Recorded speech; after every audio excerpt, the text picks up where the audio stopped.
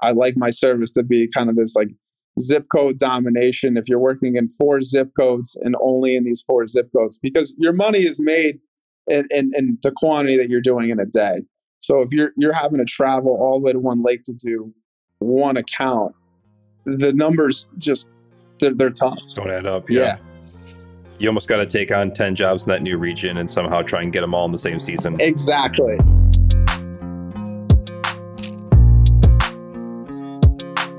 Welcome to the SMB Op Show, an exploration into the mental models and decision processes of operators. I am Joshua Schultz, and with me today is Colin Popbecker from WeDocs. Colin's running a really unique business with multiple revenue streams and some really incredible moats. I really enjoyed learning about this business operation and the investments that Colin is making and how he's scaling while keeping an extremely personal touch with his customers. All right, Colin Popbecker with me today, who runs WeDocs, which is an acronym for something else, which I'll let him get into. But not many of you know Colin, which is why I kind of want to have him on here. That, and he actually runs a really cool business. So, Colin, what's the name of your business? What do you do? And how'd you get into it?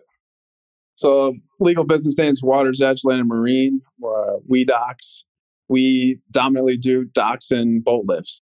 Some marine construction, but our bread and butter is docks. I grew up on the lake, studied architecture, worked for a construction management company, and I actually, like every college graduated with a bunch of debt and had to come up with a way to do it. So I started off as a subcontractor for another dock company because I had some equipment from a previous landscape business, and it just kept growing. And so we're never tied to this one company we were a subcontractor for. And basically this snowball effect, it overtook my full-time job. And, one fall, basically decided to become a dealer for a brand. So we're actually a retailer, not just a contractor. We actually sell products.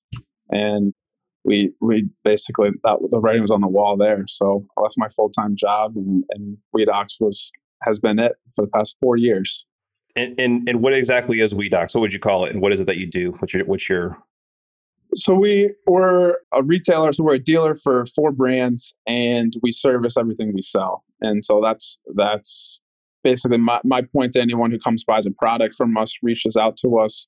So like I said, we're a dealer for 4 brands. So we have, a couple avenues of exposure on the internet. They can find us through a company that we sell for or directly through us. So, someone will come to us, mostly residential, some commercial. They're looking for a new boat lift, a new dock. We dominantly do work on inland waterways. So, you have someone with a lake house that needs something for their boat, for a kayak, just to look at. And so we pair them up with a dock or a boat lift or whatever they're looking for. And about 90% of people we sell to become full-time clients. So you have a seasonal effect, as we're in New England, based out of Connecticut. So you have the winters, freeze, thaws, you take your dock in or take it out and put it back in every year. So we retain a lot of business that way. So you got a little bit of upfront revenue selling on the product, and then you're like, hey, and I'll come take this out every single year for you as long as you have it.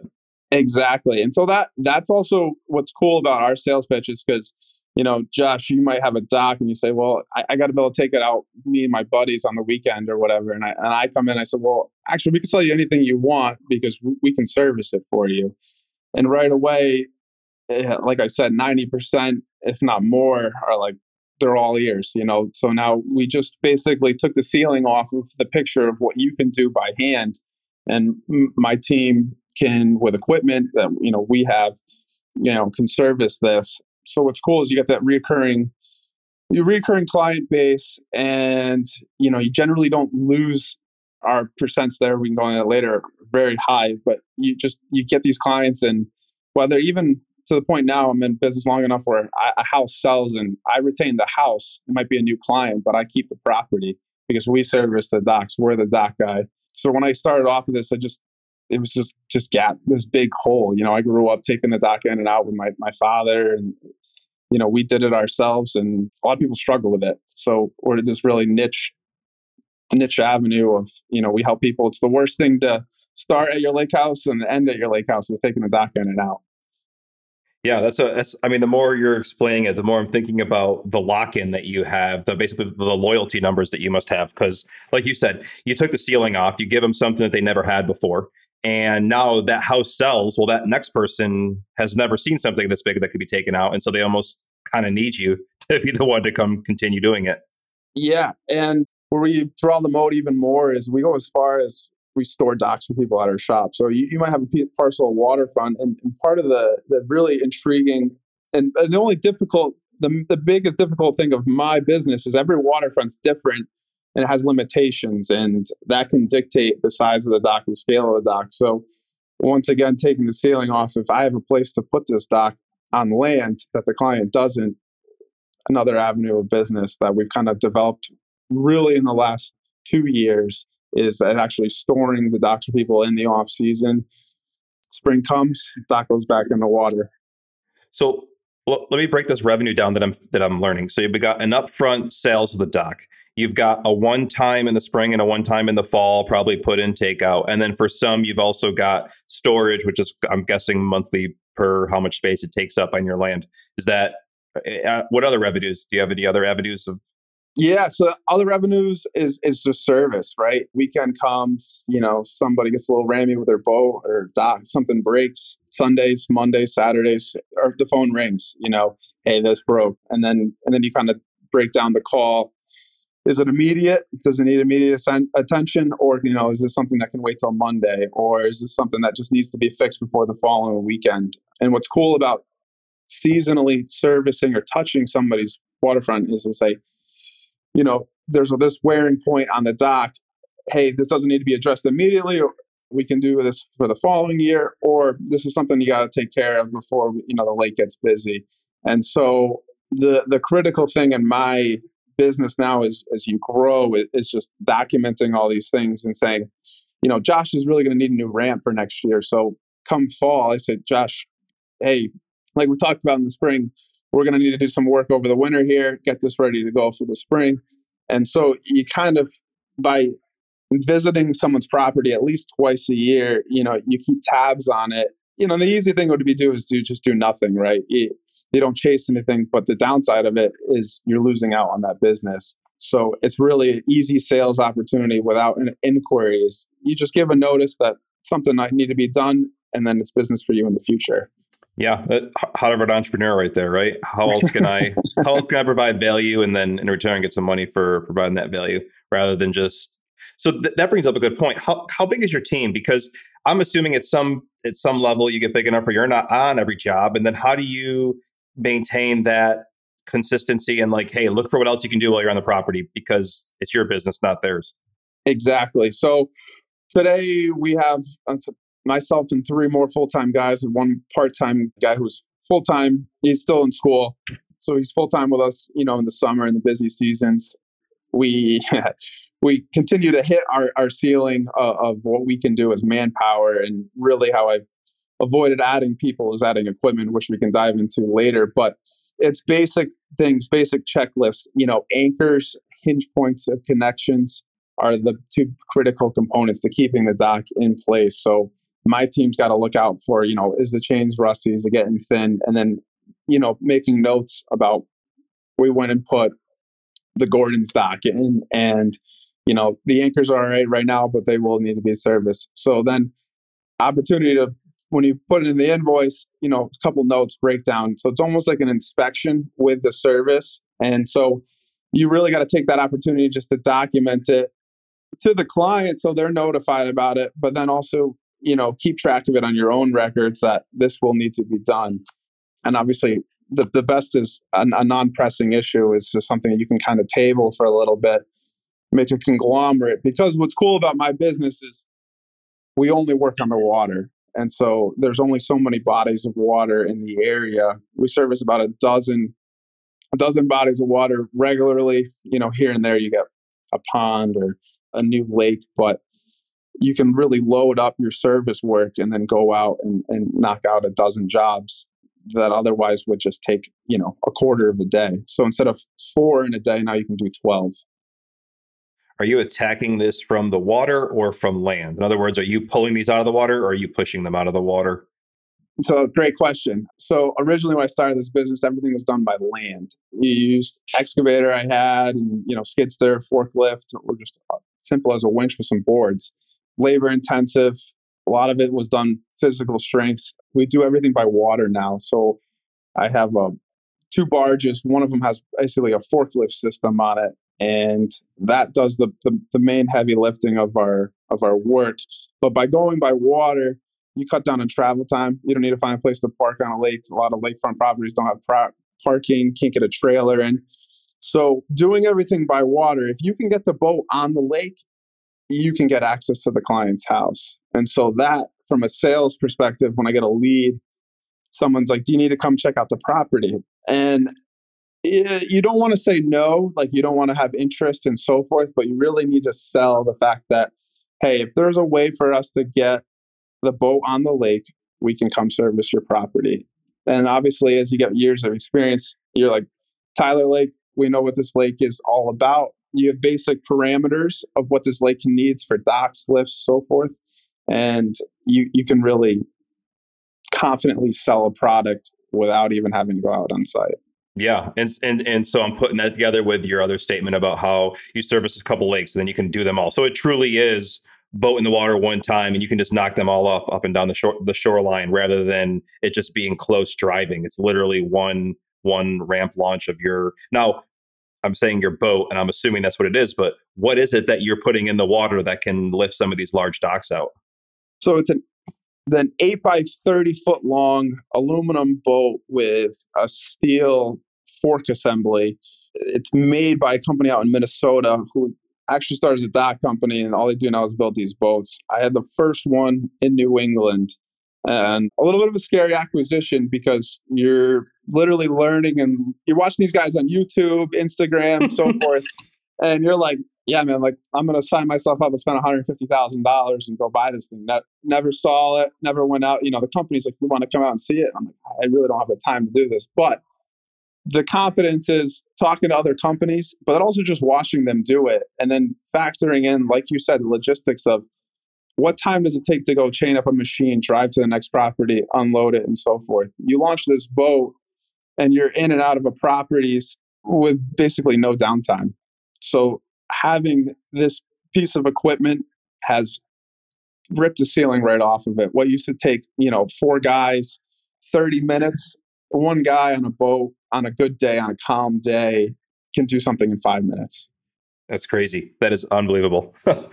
and of course, the price is the price. I mean, what you have to factor in is that you have this piece of equipment, nobody else has it, and it would take 8 guys otherwise. So you need to account for that. Yeah, I was going to say, so you increase the price per time, but it's a lot less time. So you end up with more margin per same unit of time if you're running your jobs right, correct? Exactly. So just mechanize what used to be done with 2 hands, with hydraulics. So do you track stuff like that? I mean, do you track, and again, I'm looking at your different revenue sources, margin per time, margin per installer, total sales for the boat, revenue per square foot for your storage. I mean, I'm just kind of listing out these activities and resources you have. Are you tracking any of this? Absolutely. So, of course, like every business, you start off, you don't track it, right? You just shoot from the hip. I think this is going to take me a half day, so we got to charge 3/4 of a day, right? A little buffer, whatever. And then it gets all over the place, right? You grow and you want to bid jobs quick. You're like, hey, it's just, I think that one's $500. And so I say that we track it now confidently, but it comes from a point where we didn't. And it was like, well, Sally's next to Joe, but how come there's a $200 spread between their accounts? It's like, well, because when we started, that's what we did. And I really tried to, have consistent pricing and not, oh, I'm sorry, but it's actually twice as much. We messed up. So it's that confidence from a business owner standpoint, like, what you're doing, right? You don't want to suddenly drastically change prices. But now it's down to a stanchion dock, which is a dock on legs. Your base price is for 2 pieces, and every additional section after that, let's say, is $50 or $100. And you have those set metrics in there for your pricing. And so new client comes, hey, you have 6 pieces, base price with a multiplier. You know what it is. Sales for a dock. So we're a dealer for four of them. Obviously, they have standard retail pricing, and we make obviously a percent of that. That's really easy pricing to start off. We also in-house manufacture wood docks, custom. Always did it. I did it growing up. My parents' property, so forth. My first 2 years of business, strayed away from it because there's a lot of labor, a lot of time, and it was like, how do you price it? How do you make money? We're making, you know, Josh wants a dock. I order it off the catalog. We put it in a day. It's very clean money. So I really strayed away from it more because I didn't know how to price it. Now I know my square footage costs. When lumber goes up, 10%, that 10% is factored into all my metrics. I can adjust my square footage price in 2 minutes because I have that broken down. So for quoting, it sounds like you have templates or spreadsheets or something where it's kind of you plug in all the factors. Is it dumbed down enough where somebody like me could do it? Meaning no experience, like, hey, look at the dock, idiot, count these and plug them into these cells, or is it close to that? Absolutely. The only dumbed down part where I couldn't hire you tomorrow and say go ahead is my job comes a lot to designing the dock. So client comes to me and they say, hey, I have a surf boat. I'm on Lake Warmog and this. So Lake Warmog, you got to go into the chart and say, okay, well, on this lake, you can only have 360 square feet. So that's our base ceiling point. But how do we now fit two boats, a swim ladder, and then account for what the water depth is? So I have now broken down to a new client comes in, I ask a series of questions. And those questions will help me decipher a couple of designs for it. And then from there, we can provide pricing. So I give a schematic layout of the drawing of what I think the dock should be. And then from there, the client can say A, B, or C, which helps. So you don't know much about me, but I will tell you I am a documentation nerd because when I figure something out, I don't want to refigure it out again. I have a really bad memory. I want to be able to give it to 32 other people without having to teach 32 people. So you just mentioned a couple of things in there and you said them very nonchalantly, but I picked up on these lakes have certain requirements and regulations, and part of your value add is that you know them all ahead of time and can factor them all in right away. Two, you've got an onboarding process. Is it an official checklist written down that you can give others? And three, how do you start to come up with like ways to help other people? Maybe not me, maybe somebody who does understand docks, has some experience, and be like, hey, here's the 6 or 8 dock designs, and then we modify to fit regulations, needs, type of boat, and all that. And that's all related to this idea of documenting checklists, stuff like that. Yeah, so loaded question. So exactly. So each lake, basically each lake, we know what we can do on them. And then so what's nice about when you continue to do business is that every single client that I've ever quoted is in my sheet. So I say, well, Josh's waterfront is similar to Paul's. And so I pull up what we sold Paul maybe even 2 years ago. I won't even change the name on it. I'll just say, hey, Josh, similar job we did down in the ways. This is a couple of different designs that we did. I've already done the work. And so I can fire it over and you can say, well, I really like the U design on this because I can park 3 boats easily and my wife can drive into it easy. Boom. I didn't just quote 3 other jobs or do drawings individually for you. So I reuse it's templated things, but I just share photos of what we've done, layouts of what we've done, and then from there I can send over the price sheets. Are those tagged? Okay, so I'm day one now. I'm working for you, and and somebody requests a U dock. I'm going to call it. I don't know what the proper term is, but you referenced a U shape. And is it so that you could say, "Hey, check out other U shapes on that and see what we did," and then I could find Paul? Is that possible? So it's not. It is not at the moment. So it would be me having to tell you what prior jobs would be the things, and that's something we do for the boat lifts, though. So every year I go in, we get updated pricing. A 6,000 pound boat lift. We have our base minimum option and then our loaded out option. So we kind of give the client 2 options within there. And so those every year, during COVID, we saw a number of price increases, but typically it's just annual price increases. But I can say pre-templated base model, luxury model. And so that's just, Josh calls for a boat lift. We size it up with his boat. All you have to ask for the boat, what's the brand and what's the model? So then you can go on the internet, find the weight, find the length, size it up with the right pound boat lift. I'm going to nerd out with you for a second. I know I'm interviewing you, but I just love this ops stuff so much. I'm just seeing like tagging everything that you have, wood, aluminum, whatever other materials, 10 foot and under, 10 to 20 foot, 20 to 30 foot, straight line, parallel line, all the different things you could tag it with. Maybe you come up with 30 criteria, have somebody overseas just go through, tag it all. And then basically every time you get a quote, your onboarding sheet narrows it down. You can then just send it over that same overseas person. They can pull all the previous quotes, auto fire it off to your new person and say, hey, which of these do you like? By the time it comes to you, it's pretty much done and you're just signing off on it. It'd be a way to shortcut design process and free up more of your time. Absolutely. Absolutely. And that's, I think the biggest thing was when you start out is, you give the catalog, with every single option that's just not even appropriate to the context, right? So like you just, I see it all the time too. Is my previous lives we did a lot of like landscape, hardscape stuff, and you get a catalog for pavers, and it's endless, color options, so forth. We've narrowed down to what we manufacture in house. Is I use two types of decking, and if the client comes to me and says, "Well, I want to use a composite," I just bounce the ball back and say, "If you can come to me with a composite, we could price it accordingly, but here's why we stray away from using these materials." And so we just narrowed it down, just like you said, to two options. Because a buffet is overwhelming, and typically people struggle to make a decision. If you really give them a narrow, hey, there's three options here, or these are the three options we're proposing. Yeah, every once in a while you get someone with option Z, but they 95% A, B, or C works. Also, I would think a lot, if these people are boat owners, they're probably upper middle income or higher. And I'm making a big generalization there, but I'm just thinking even about myself. We're looking at landscape stuff.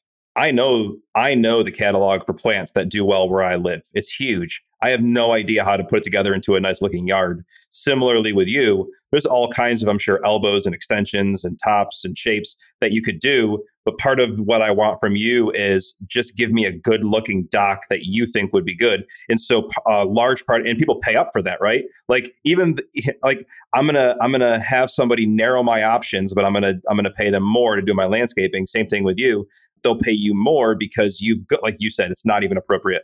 I've gone through your lake. I've gone through your neighborhood. I know what everybody else in this lake has. I know that this is going to blend in, look good, last a long time. It's going to, I have to take this out later. I don't want to take out a piece of crap. So I'm putting in a solid dock that I know is going to be solid when I put it in and take it out every single year. And I think that is a huge margin expansion thing for people that are willing to do that, to basically say, hey, I know the catalog. Most of it is not appropriate for you. Here's the things that I think are really well. Let's work with a couple of parameters, change them, modify it, make it your own, but it's still going to be a core thing that I believe in. Absolutely. And that confidence it takes time, but when you run with it and you trust your gut of what what works and what doesn't work, it alleviates so many questions that the client has. But it's that over the time, every once in a while, yeah, you have a refinement. This past year, we changed the type of screw we used, and so that's something the client doesn't need to know is what decking screw we use now, but before we didn't. But I know in my documents, that was Gen Era 2019, and we used different screws back then. So if we have to go out and do a repair to someone's rub rail, hey guys, we have some of these in stock. Don't bring the new screws with you because they won't match. But it really helps business just to simplify. Yeah. Man, it's really fascinating. It's really interesting business. I like the way you approach it too. A good level of standardization, but also focus on customer. So I don't like getting into sales and margin stuff, but I do like to get into some metrics and numbers. And so you said you got 4 guys, right? One of them still in school. Is that what you said? Yep. And so how do you look at any I guess capacity in any way? Do you look at, well, here's how many docks we can handle before we got to bring the next person on? How do you kind of look at what's flowing through your business, the activity? Do you have a dashboard? Is it in Google Sheets? What are you tracking and how are you tracking it? Yeah, so pretty much everything I track is through Excel. And so I have everything broken down to basically a region. And a very good question of like capacity, right? So I know, Bantam Lake, I know we can do in 2 weeks, all the seasonal ends. And then obviously the tipping point, with a larger lake, when we're talking about weeks, it's not bad. But if you're talking about day to day, you add one more client, right? And you're like, you're pumped to add a new person to a region, but that might put you over an 8-hour day. So now we're into 10 hours, but you have to track, just from a calendar standpoint is know how long something's going to take you for planning for new things, and then factor in, obviously a little bit of buffer time. But I have everything broken down into region, number of docks, and then now with new stuff is I'm going as far as tracking individual sections and square footage. So when I do add somebody new, I already know roughly how long this should take. And then obviously year to year, we track this. You implement a new piece of equipment, buying that barge for me threw everything off, right? Because suddenly all your numbers change. All your numbers instantly change. So the biggest thing for me to do is to track our seasonal work. A new install, if we can get it in the spring, we're going to do it with seasonals. But otherwise, we need to factor in day rate, which actually simplifies things. If I can do it in a day, we know it's a full day. If it's 4 hours, it's a full day. And you need to run like that, just to simplify things from a planning standpoint. There's a similar concept I've heard from plumbers, actually, Rich Jordan, who I interviewed on here, and he gets into basically like a job rate. And so the job, no matter what it is, has a certain fee. And if they do it faster, like you say, if you do it in 4, it's still the same fee, but that's basically a margin increaser. And so you set a good job rate, and then his guys, I believe, get incentivized based off of finishing it faster. So they're actually incentivized to cut that down and improve margins, and they get kind of a piece of that extra that's there. So yeah, that idea of a fixed cost is common, I think. Yeah, it's common, and it helps. And the idea of incentivizing, we're at that stage now where I'm not on every job. You start out a business, you're on every single job and so forth, things get done. We'll go to the spring it incentivizes, docks per done per week. You meet your quota, your guys need to be rewarded accordingly, because it really, in a seasonal business, because my business is heavily seasonal, your spring and your fall are your bread and butter, the meat and potatoes on the bone here. And the more you get done, the earlier you get done. So ice out, Mother Nature is a huge factor in my business in terms of planning, really, which is tough. But yeah, go ahead.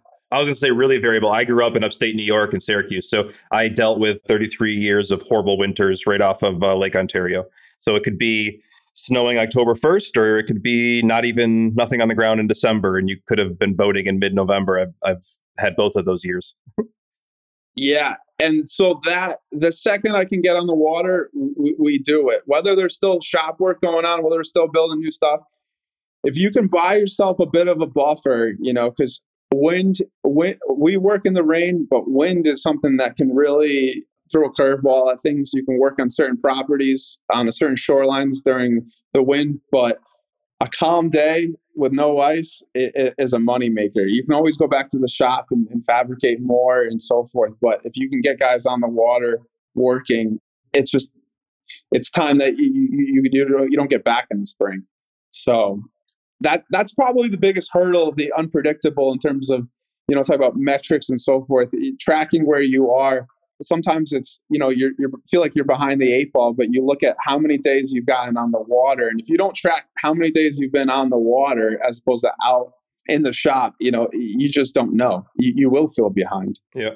So when you say in the shop, I realize you're doing services, but if somebody's buying a dock, are you getting it in pieces and you're assembling it for them and then putting it in? So you have almost like an assembly shop? Okay.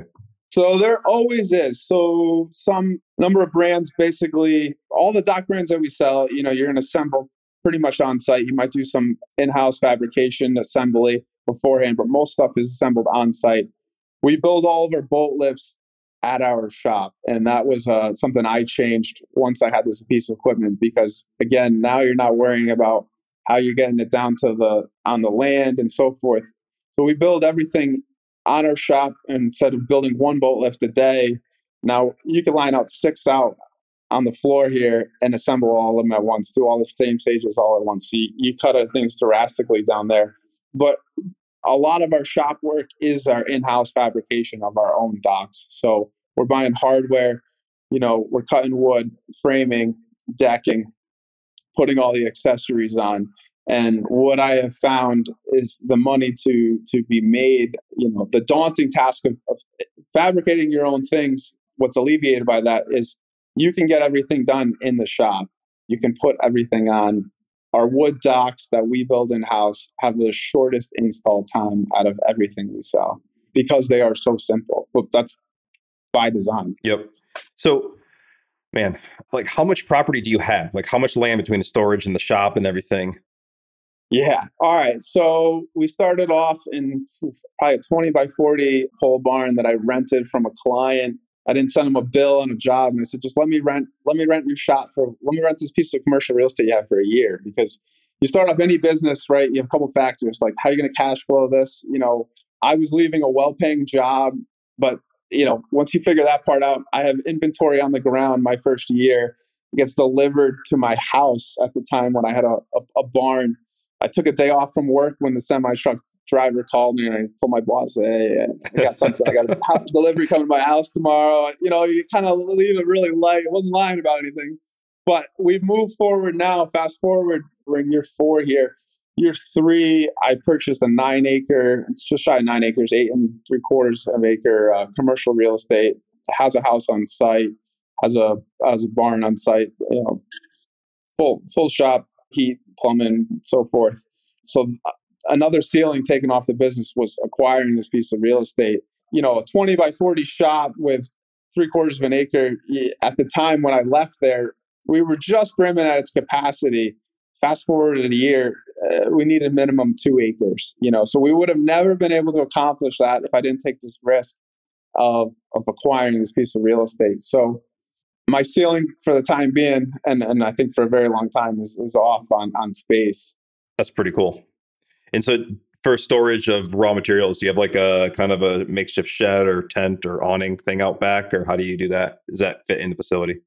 Oh, yeah. So we're living that now, right? So we go from our 20 by 40 space to a 30 by 60, 2 stories. The second story right now is brimming full of parts and so forth. I had a conversation today with my foreman about everything needs to leave this building that's not dock related or that's not being built currently related. So we'll transition to some outdoor Connex boxes to store things, just really to keep overhead down. 2-year forecast, we'll be building another building on this premises, but the short-term thing is Connex boxes and so forth. Thankfully, a lot of the raw goods, a lot of aluminum bolt lifts stuff comes. We shrink wrap everything. Most of it's stored outside of the manufacturers. Doesn't need to be brought inside until it's ready to be assembled. Or if you have a good stretch of weather, you can do a lot of work outside. I try to keep the shop floor open for production and not storage, which is a change of tempo in the past year for me. It used to be just storage space, tools and equipment, and everybody who knows I bought this piece of property is like, oh, you fit all your trucks inside. And no, we fabricate inside. We produce. Yeah, and know what makes the money. Yep, that's what brings the revenue in. So that's okay. So that's really interesting. I'm just like going through, trying to like visualize your operation. You mentioned kind of how you quote. You mentioned kind of about your sales process. One of the things you mentioned earlier that I'm kind of thinking through is this triaging the calls. So now you've got the customer, you've sold them the dock, take it in and out, you've got a place to store it. Now we're on this fourth piece, the service piece. And they call and they say, I got a problem. First of all, before we get to the triage, are they calling, like, are you out like at the grocery store on a Saturday and it's hitting your cell phone, or is this hitting a work phone that's buzzing you, or do you have some other call operator? Like, where is this call going? Yeah, great question. And a problem we're living currently, right? You're small, you can yield every call. It goes to your cell phone, no problem. We still operate in that fashion. One of the things I'm implementing is a call service to document all these things. You look at the cost of what it would pay someone full time to answer the phone or take down messages and listen to voicemails versus what you can what you can outsource to just a simple call service. I mean, I don't know why I was so reserved from hiring someone to answer my phone because of the cost, but the call service is more and more businesses I call, you run out of propane at your house, you call it. It's not them picking up on a Saturday. It's a call service. There's someone there on the phone to answer the phone, which I think is important. So now that'll be outsourced.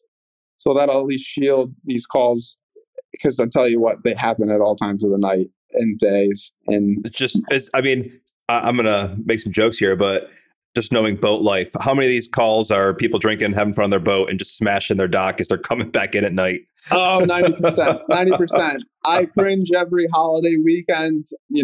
Anyone in my immediate family or relationships, they know when my phone rings late at night or a text message goes off, like who broke what, or what have you, what's the triage.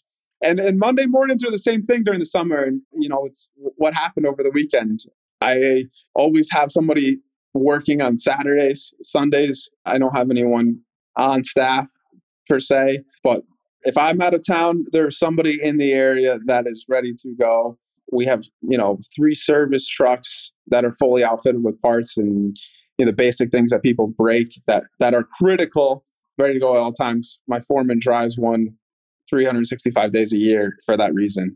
Just a way to yield things. And I tell you what, that service, being responsive and being able to fix something right away, it gets you business. That $3 pin can sell you a $30,000 dock very quickly.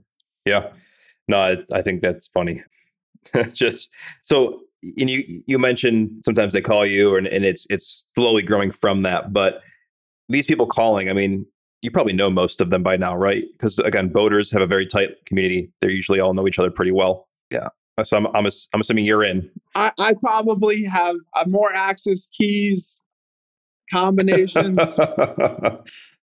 to things I just don't even need. There's a lot of trust, but like you said, you're dealing with a much more affluent population, and they don't want to do some simple things on their own, and they want somebody to be able to take care of it. So my crew has a lot of trust on a lot of very high end properties, and it's we know where the boat keys are. We know where the house keys are. If we really needed them, we never do.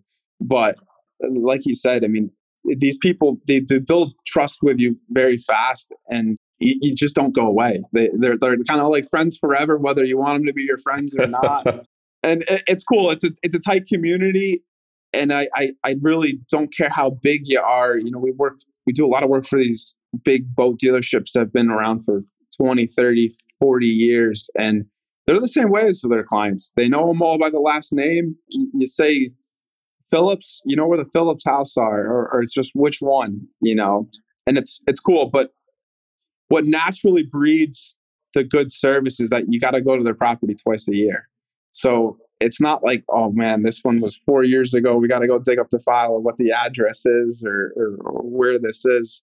My guys are there twice a year, and I try to always pair the technician for service with the technician of original installation, because they know it. They know what weird quirks something might have or why something may be different.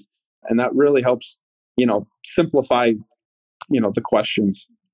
That's really neat. And you mentioned something that you have these trucks that are out and about. So looking at your assets, you've got this land, this property, you've got a boat, you've got 3 trucks loaded with parts, service, any other major pieces of equipment that you are kind of using to run this thing? Yeah, we have 2 excavators, 2 skid steers, forklifts. I have probably, 10 trailers that haul all this stuff around. And how often are you using that stuff now that you got the boat? Great question. I feel like not at all. And then I go check an hour meter for service logs on a machine, and we put, you have more bodies. We put more hours on equipment than we ever have.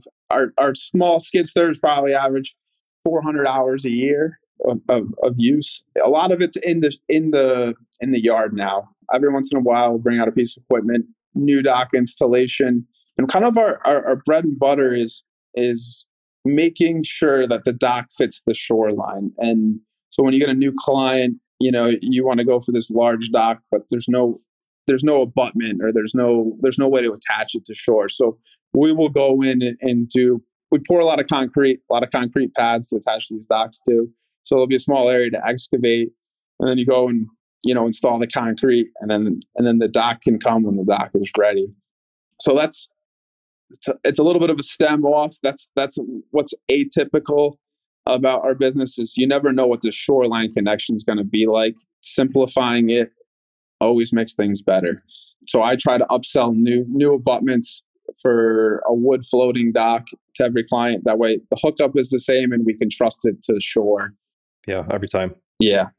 So what tools or technology are you using to run all this? I mean, you got labor, you got planning, you got materials, you got like 4 different kinds of businesses all in this. I mean, the accounting and the tools to run labor and installs is very different than production. And you've got both of those plus a service component. I mean, what are you using to track all of this?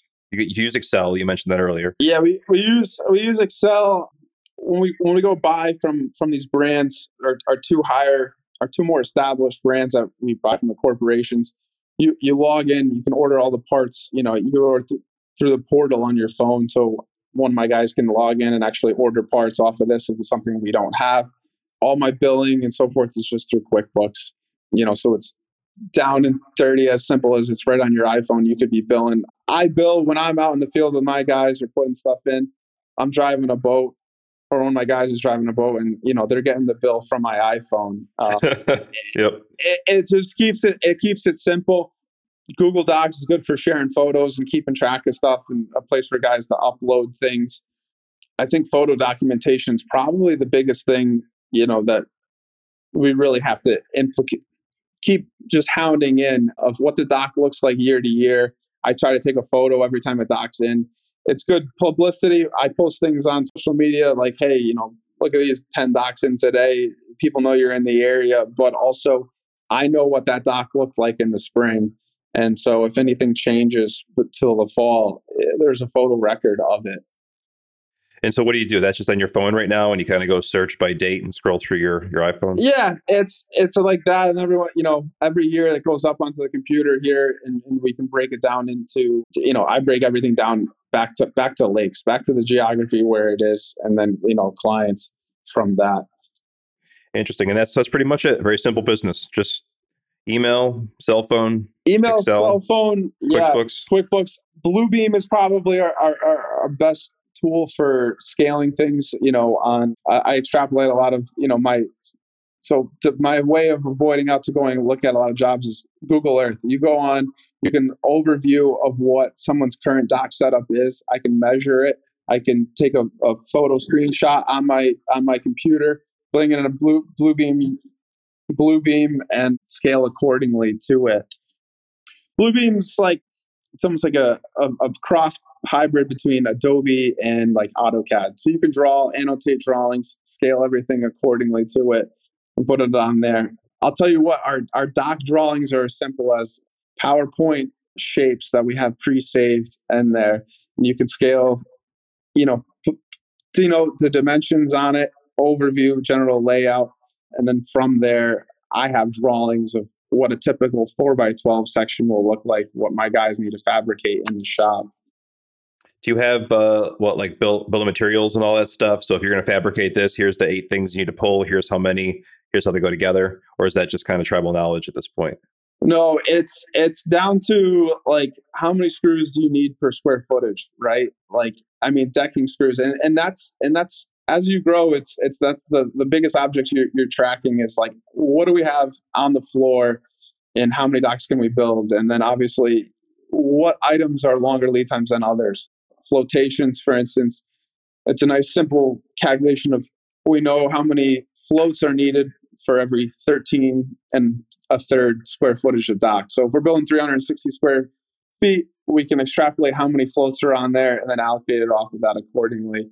You got to know what your long lead items are. For us, dock floats take longer to get, Dock floats are the large, usually plastic, that are underneath the dock, right? When you don't have something that hits the ground, it's just floating. Exactly. Okay. So they're encapsulated foam. Right now we have about a 4-month lead time on floats. So we're already ordered for the spring. And then I have to gauge, obviously, from my investment standpoint, is what materials are we stocking? Boat lifts and dock floats take longer to get. So you're pre-buying this inventory before it's sold. But you have to take off historical data. I track leads that come in, the type of leads, the type of dock, the location of the dock, and so try to forecast, year to year where we're looking to project of what we're going to do for the go season, spring. So what's next, man? I mean, you got full service on these docks from sale to holding to service. You got 7 lakes locally and a couple other small bodies of water and stuff. How do you keep expanding? Is it people? Is it geography? Is it both? I mean, what is the next kind of ceiling for you, and how do you break it? Yeah, right now, the growth, the growth is in referrals. We do a bit of marketing, but not really. I mean, our best sale is through referrals and so forth. In my area, there's 2 other main dock companies that do this. And what drew me to this business is there was such a gaping hole for people who actually perform this work. Of the 2, there's one that I would ever want to make an acquisition on, just in terms of establishment, real estate, and so forth. But naturally, there's such a limit. There's so many ceilings on these other businesses, how much they can produce, that we're still growing with this. I mean, so for me, with my current crew, I would be adding another boat before I would be adding 6 more guys, because we know, that 6-figure investment realistically can pay for itself in a single year, as opposed to 3 more salaries. And is that for the same geographic region? Absolutely. Really? How big are these lakes? Bantam Lake is like our home lake. It's about 10 miles around. Lake Wormhog is 7 miles around. You have about 240 people, I'd say, with docks on each of these. 200. I would say there's about 200 on Bantam, and 100 on there. Candlewood Lake, we're in the thousands of people. And what we're continuing to see here is that this was an avenue of business that used to be a lot of DIY, right? The family would get together and take this in and out, and that transitions. If there's an opportunity, we're still chomping away at the opportunity of people who were doing this themselves or hired their landscaper to take this in and out, and not a full-time dock company. So right now, we're just still eating up this void of people who actually specifically service industry.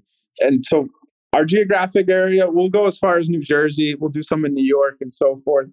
The nicer sale down there is something that you don't have to service. I like my service to be kind of this like zip code domination. If you're working in 4 zip codes and only in these 4 zip codes, because your money is made in the quantity that you're doing in a day. So if you're having to travel all the way to one lake to do one account, the numbers just they're tough. Don't add up. Yeah. You almost got to take on 10 jobs in that new region and somehow try and get them all in the same season. Exactly. And so when you start off, I mean, I can remember my first time venturing off of my home lake, and I'm like, all right, well, this will pay off. It's a long-term investment. We're breaking even on this one, but in a year or 2, this will spiral. And one of our lakes, we doubled the number of clients this year that we added on this one lake, just out of referrals. And so we're a new young business. We're still eating up, this void, but the referral and the seasonal reoccurring work brings you back to these bodies of water. And so, like you said, you might make that investment of, we're going to need 10 more, but it'll only take a short time to get there. Yeah, especially if you have a quality business. That was, in my old business, that was our strategy. We dealt with manufacturers, and we knew once they did business with us, we would get a lot of their business. And so we would basically say, hey, we're not looking for your business right now. Just give us one part that you got too long of a lead time or keep getting bad quality. Let us work with that one part. You keep the rest.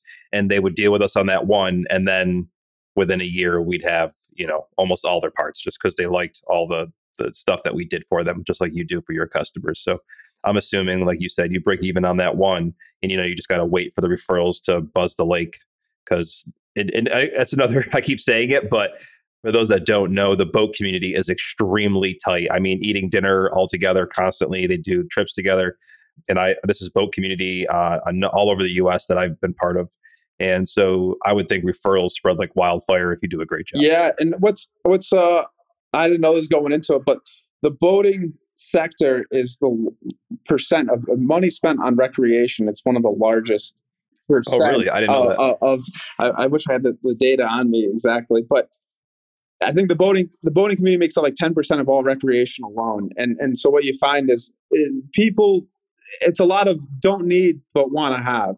And what we also see is, you get a new boat and so now we got to make modifications to the dock. So you might have sold the dock 2 years ago, but 2 years later, when the lifespan of the dock is 20, we're already going back and adding something. So I'm very reluctant to ever oversell something to get every accessory milked out of them or so forth, or the boat lift has to have a canopy, because you just give it time. The clients are in your portfolio, and you talk with them twice a year about the dock coming in and out, and it's like, hey, what are you thinking about this year? About we do the canopy? Did it work out? Did it not? Or you just put the fully loaded one in next door, and then you're like, oh, did you see Jim's dock? Exactly. Did you see Jim's dock? And it's like you got to have it now. And so when you take on a business originally, I'd had a client just as a seasonal client, right?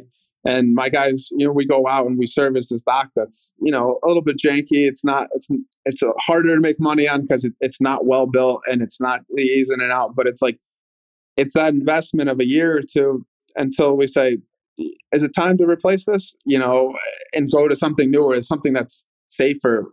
And what we're seeing too is these boats get bigger and bigger every year. And so the boat lift that was bought 4 years ago for a 5,000 pound boat, it now needs to be 8,000 pound boat. So once again, we're replacing something that has not even come close to meeting its life expectancy, but it's because of just this growing trend of more. Man, that's a really cool business. I like the diversity in revenue that you have. I like the loyalty you have. I like the business economics you have. Everything about it's really cool. I really, really appreciate you jumping on today, breaking it down for us and help us understand kind of what you do, how you do it, and why it's so fun for you. No problem. Anytime.